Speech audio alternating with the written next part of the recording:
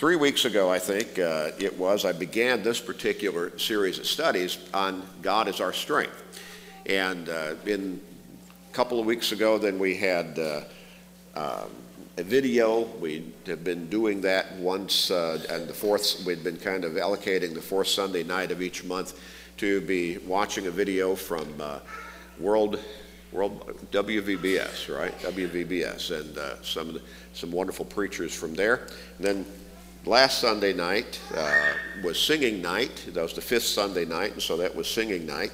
And so it's been 3 weeks since we started this particular lesson.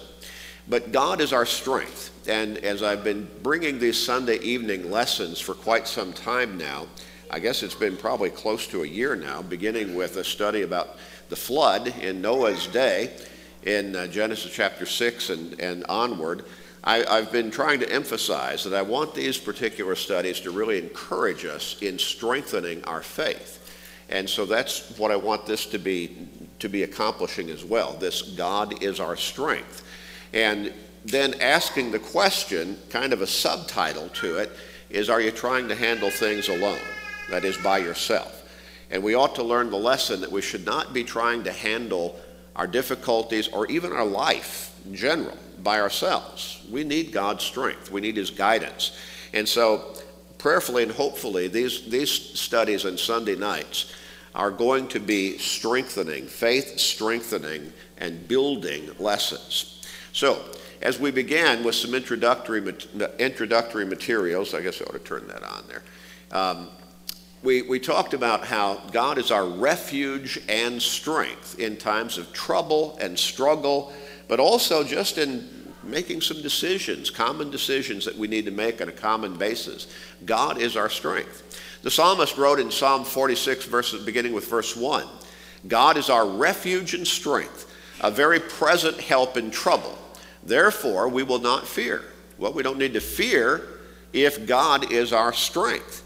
And a series of heart troubles that I have been doing in our podcasting, the short 13-minute podcasts every day, trying to get that out to people all over the world. One of those is, one heart problem or problem of the heart is fear.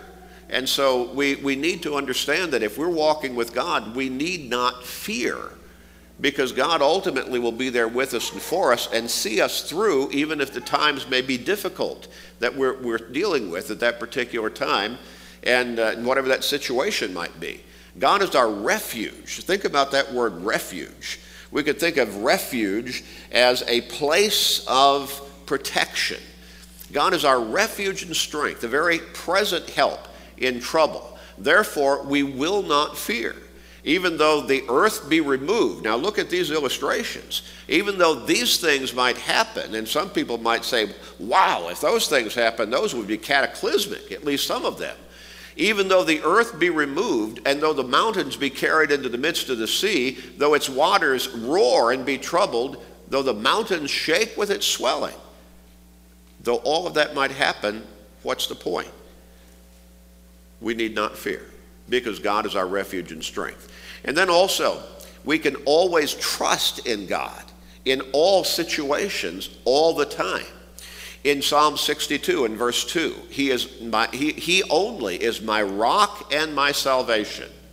He is my defense. I shall not be greatly moved. And then also in verses 6 through 8, the psalmist goes on and he says, He only is my rock and my salvation. He is my defense. I shall not be moved. In God is my salvation and my glory. The rock of my strength and my refuge is in God. Trust in Him at all times, you people. Pour out your heart before Him. God is a refuge for us. And I believe that we could probably go over and over and over verses, text after text after text of Scripture, getting across the same basic message to us, that we can have confidence in God. We can trust in Him to watch over us, take care of us, and see us through. God is our refuge and strength in the face of temptation. Now that's one that we really need to take to heart, because the devil is active all the time. He's always after us. Peter, the apostle, describes him or identifies him as our adversary, our enemy. And he's like a roaring lion walking about seeking whom he may devour. So in the face of that, do we need to fear the devil? We need to respect that he is out there and that he's powerful in an evil way, but we need not fear him because God is our refuge and strength even in the face of temptation.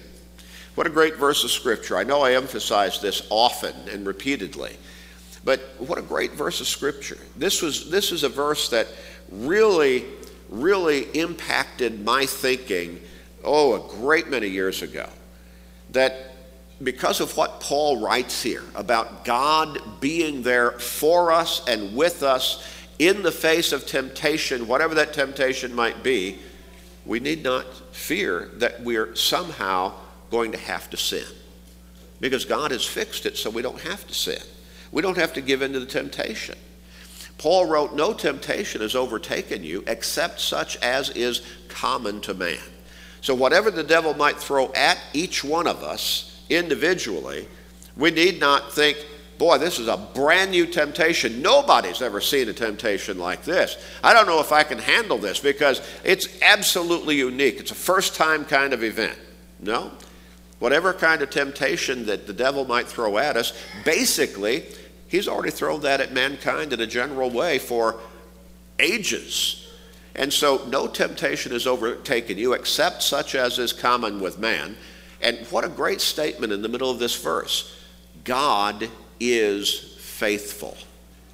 So we can take to heart, we can have confidence, we can lean on that particular assurance that God is faithful. How is he faithful? What's the application here? God is faithful, who will not allow you to be tempted beyond what you're able, but with the temptation will make the way of escape that you may be able to bear it. God will be faithful to us, is what it's really saying. God will be faithful to not let the devil throw any kind of temptation at us that is too overwhelming that we cannot possibly say no to it, because God will always be there to make the way of escape. He'll always be there with his strength to see us through. What a great assurance. Great assurance. Peter wrote in 2 Peter chapter 2 and verse 9, "The Lord knows how to deliver the godly out of temptations and to reserve the unjust under punishment for the day of judgment." God knows how. Whatever the devil might throw at us, whatever we might be confronted with, and the devil can use situations that in and of themselves are not necessarily temptations, but they're just difficulties of life. Illness, injury, financial setbacks, relational problems. Now those are not necessarily temptations in and of themselves, but the devil knows how to work behind the scenes to use those to tempt us to turn away from God and into sin. But God knows how to deliver the godly out of temptations and to reserve the unjust under punishment for the day of judgment. Again, that familiar text of Scripture that we really need to have burned into our brain. James 4, verses 7 and 8. Submit to God. Resist the devil and he will flee from you. And how do we make the devil flee from us? By submitting to God. And then James goes on and explains further, draw near to God and he will draw near to you. Cleanse your hands, you sinners. Purify your hearts, you double-minded. So if we submit our lives, our will, to God's will, then there won't be any room for the devil in our lives. There won't be any room for the devil to bring us away from God, because we're walking with God. We have cleansed our hands. We have purified our hearts through the blood of Christ, and God will always be there with us as long as we're always there with God, walking with him in faithful obedience on a consistent basis. You can be sure that God will never tempt you himself. James wrote in James chapter 1, beginning with verse 13, "Let no one say when he is tempted, I am tempted by God. For God cannot be tempted by evil, nor does he tempt anyone himself. But each one is tempted when he is drawn away by his own desires and enticed." If we give in to some of those sinful desires that the devil may try to plant into our heads, well, then we are the ones who are in error there. But it's not God, or it's not a weakness on God's part. We're giving in to those temptations. We're giving in to those desires. And the devil knows how to make evil look good and attractive. He does it all the time. So each one is tempted when he is drawn away by his own desires and enticed. Then when desire has conceived, it gives birth to sin, and sin, when it is full grown, brings forth death. But God will never tempt us. The Lord, in fact, will guard you from the evil one as long as, again, you are walking faithfully and consistently and obediently with him. What great verses of Scripture these are. John 17 and verse 15. I do not pray that you should take them out of the world. Now, this is the night of Jesus' betrayal. The next day is going to be on the cross. He's praying in this particular part of this text in John chapter 17, specifically for the apostles. And so he prays to God. He says, I'm not asking you to take them out of the world, but that you should keep them from the evil one. The evil one being the devil. 2 Thessalonians chapter 3 and verse 3, Paul writes along the same line, the Lord is faithful, who will establish you and guard you from the evil one. What great statements these are. How encouraging these verses are. That God will guard us from the evil one, from the devil, as long as we are walking with God. 1 John chapter 5 and verse 18, we know that whoever is born of God does not sin. I believe the tenses of the Greek verb here in John do not necessarily translate well into English, and so someone might read that and say, well, I'm doomed because I sin from time to time. But I believe it's the understanding that whoever has been born of God, been baptized into Christ for the remission of sins, become Christians, does not continue to live in a lifestyle of sinfulness. But he who has been born of God keeps himself, and the wicked one does not touch him. Well, again, the devil can have no power over us as long as we are walking with God faithfully. And again, what great verses of Scripture these are. In 1 Corinthians chapter 1 in verses 8 and 9, Paul wrote, and I've inserted another translation here to help us probably get a better understanding of what he's writing here. And so Paul wrote, who will also confirm, or the Revised Standard Version says here, sustain you to the end, that you may be blameless in the day of our Lord Jesus Christ. God is faithful, the statement is again, by whom you are called into the fellowship of his Son, Jesus Christ our Lord. And so God is faithful. He will confirm, he will sustain you to the end, again, as long as you walk with him faithfully. And that means obedience too. Hebrews 13 and verse 5, let your conduct be without covetousness. Be content with such things as you have, for he himself has said, I will never leave you nor forsake you. Now, a whole lot of people leave God and they forsake God. And we're seeing that in our country right now in a wholesale kind of way. But as long as we're walking with God faithfully, he will never leave us. He did not program us to be, automatons, to not be able to walk away from him, to not be able to be disobedient to him. He made us, he created us with free will. We have the ability to love him in response to his love for us. And that love would necessarily, if it's true love, it's necessarily going to include obedience. Remember what Jesus said in John 14 and verse 15.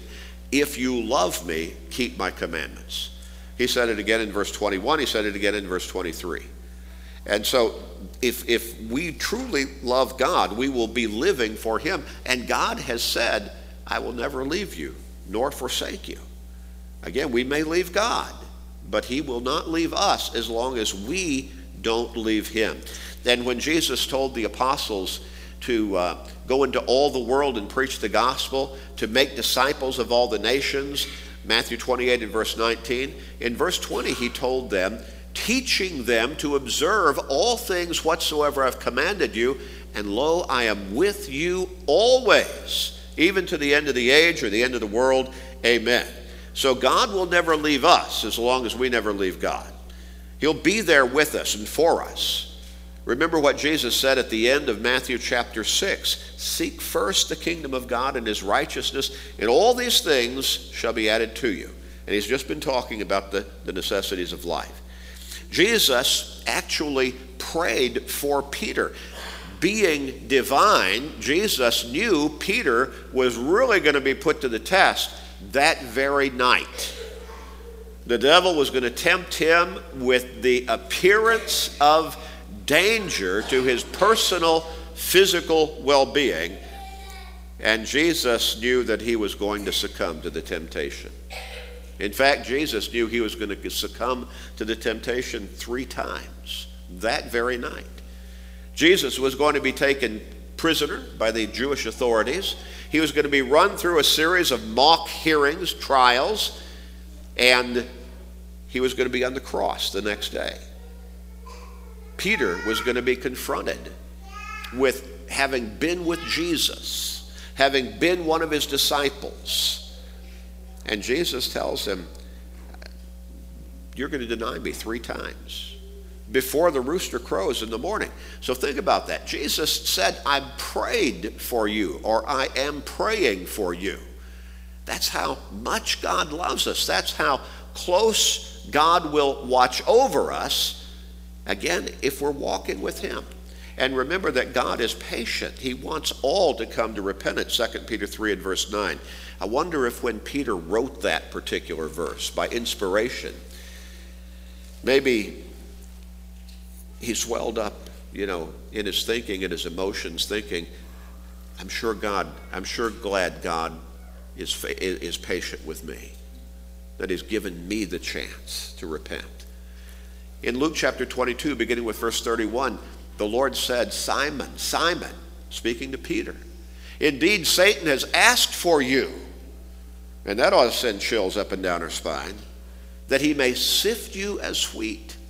But I have prayed for you. I have prayed for you.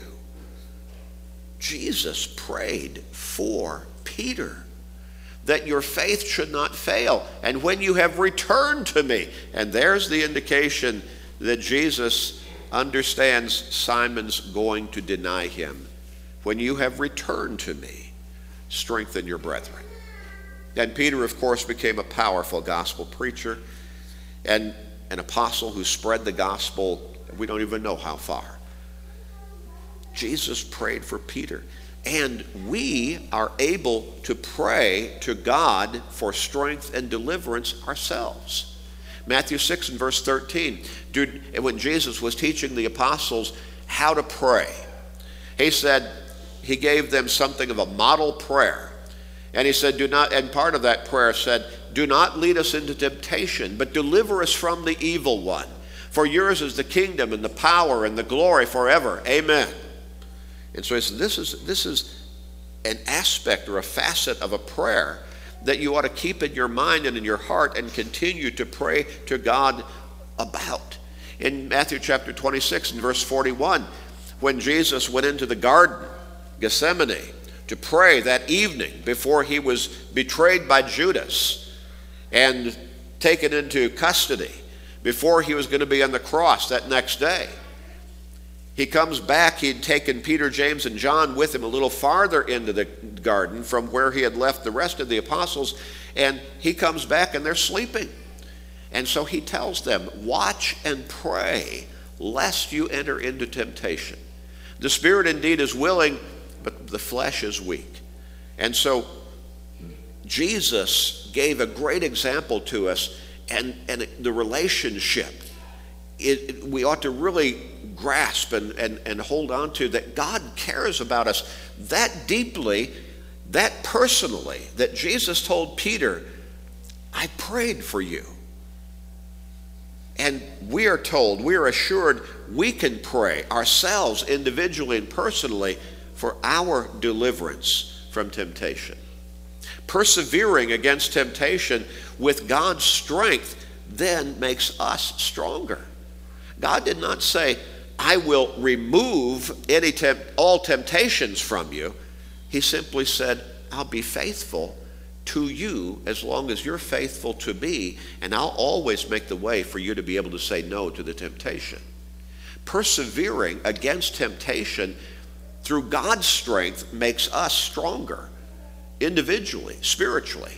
James wrote in James chapter 1, verses 2 and 3, "My brethren, count it all joy when you fall into various trials, knowing that the testing of your faith produces patience." And then in chapter 5, in verse 11, James goes on and he said, "Indeed, we count them blessed who endure without succumbing to," obviously, "the temptation. You have heard of the perseverance of Job and seen the end intended by the Lord, that the Lord is very compassionate and merciful." Persevering against temptation, leaning upon God for his strength, trusting him that he'll always be there with us and make the way for us to say no to the sinful temptation, that actually makes us stronger. Working with God, him seeing us through, we end up stronger in the end than we were to begin with. We develop greater perseverance and stronger character. In Romans chapter 5, beginning with verse 3, Paul wrote not only that, but we also glory in tribulations, knowing that tribulation produces perseverance, and perseverance, character, and character, hope. Now, hope does not disappoint, because the love of God has been poured out in our hearts by the Holy Spirit who is given to us. See, we glory in tribulations. It's not fun to be tempted by the devil, but leaning upon God and his strength and his promise that he'll always be with us and always see us through, as long as we're holding on to his hand, he'll never let go of ours. We have assurance there, and we have strength as we go through that temptation and say, nope, not going to succumb, not going to give in, not going to sin. We become stronger in our Christian character, our spiritual well-being. God designed a relationship in the church to provide greater spiritual strength, and so many people are missing the boat, so to speak, in this regard. They're not really gaining all of the strength, spiritual strength, that is made available to them by God, because their relationship with the church is somewhat minimal. There is strength in being together as God's church, worshiping God together, studying his word together, singing praises together, praying together, communing around the Lord's table together. There's strength in numbers, and God has designed that relationship in the church to provide us even greater strength against all that the devil might throw at us. God has designed our relationship in the church to provide us even more strength as we come together and as we lean upon our familyhood within the Lord's church. Galatians chapter 6, beginning with verse 1. Look at what Paul says. He says, "Brethren, if a man is overtaken in any fault or any trespass, you who are spiritual," in other words, the rest of the congregation, the rest of his brothers and sisters in Christ, "you who are spiritual, restore such a one in a spirit of gentleness, considering yourself, lest you also be tempted. Bear one another's burdens, and so fulfill the law of Christ." The Greek that is translated burdens in this particular verse indicates burdens that are overwhelming, that I cannot handle by myself at that particular time. And so he says, the rest of you, within the rest of your brothers and sisters in Christ, you bear those burdens with that brother or sister who is struggling with them at that time. And so watch out for one another. Not pointing fingers, not trying to be spiritual policemen or judges, looking down our nose at somebody, but help a struggling brother or sister in Christ. And if they have slipped into sin, help them in love and patience and the spirit of gentleness, Paul says, to come back to faithfulness and obedience. In Ephesians 6 and verse 18, Praying always with all prayer and supplication in the Spirit, being watchful to this end with all perseverance and supplication for all the saints. We need to be praying for one another. I certainly need your prayers. And be assured, I pray for you. You need my prayers. You need the prayers of that brother or sister in the seat in front of you or next to you or behind you. We all need the prayers of each other. The Hebrews writer wrote in Hebrews 10, beginning with verse 23, he said, "Let us hold fast the confession of our hope without wavering, for he who promised is faithful." And look at this, verse 24, "And let us consider one another." Let us consider one another in order to stir up love and good works. And then he goes on in verse 25 and he says, what is a great way, what is a great base or a great environment for us to really hold on to our faith and also to strengthen and encourage our brothers and sisters in Christ and benefit from their strength and encouragement for my spiritual strength and well-being. He said in the next verse, "Not forsaking the assembling of ourselves together, as is the manner of some." And so God has designed our relationship with the church and in the church to provide us even greater strength against temptation, in the face of temptation. God is our refuge and strength in the face of temptation. Again, the subtitle, are you trying to handle things alone? You trying to do it by yourself? Not going to work. You need God's strength. You need that refuge that is in him. If you're at the point where you know what you need to do and you're ready to be baptized into Christ for the remission of your sins, we encourage you to take that step this evening. We're here to help you. We're here to encourage you along that line. If you need to study some more, all you need to do is ask us. We'll make that happen. If you need the prayers of the church, we're here. Step forward. Let us know so we can pray with you and for you this very evening. Or speak to us privately, and we'll pray together privately. Prayer is powerful, not because of we who say the prayer, but because of him to whom we pray. Nothing is impossible for God. Luke 1 and verse 37. If you need to come, won't you come right now as we stand together and sing?